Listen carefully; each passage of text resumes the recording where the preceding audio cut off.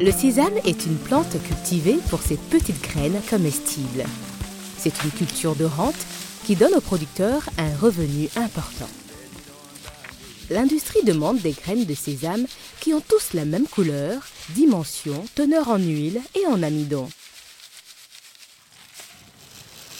Le succès de la production et de la commercialisation du sésame dépend de la qualité de ses graines qui est liée à sa pureté variétale. La pureté variétale veut dire que toutes les graines de sésame sont de la même variété.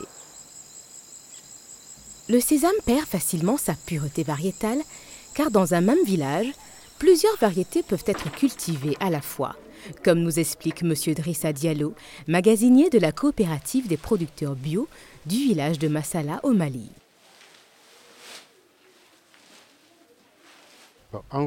Dans notre village, nous cultivons deux variétés de sésame, le sésame blanc et le sésame bigarré. Mais beaucoup de producteurs cultivent le sésame blanc car sa production est plus grande et sa couleur blanche est plus attrayante que le sésame bigarré. À côté, d'autres producteurs sèment les graines mélangées de sésame blanc et bigarré.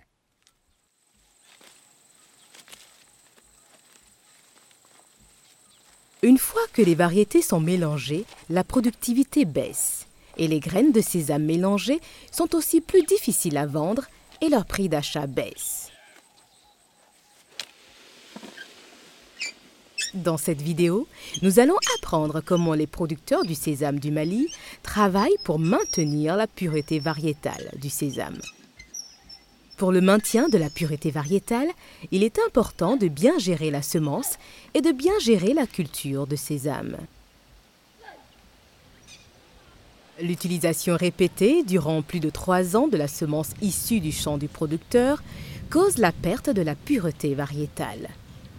Quand vous prenez plus de 3 années de suite votre semence dans votre production de sésame, vous perdez la pureté variétale du sésame. Changez de semence chaque 3 ans.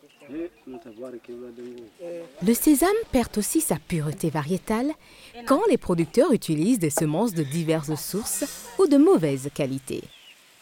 Utilisez les semences fournies par la coopérative qui sont bien connues et de bonne qualité. N'achetez pas les semences de sésame dans les foires des villages.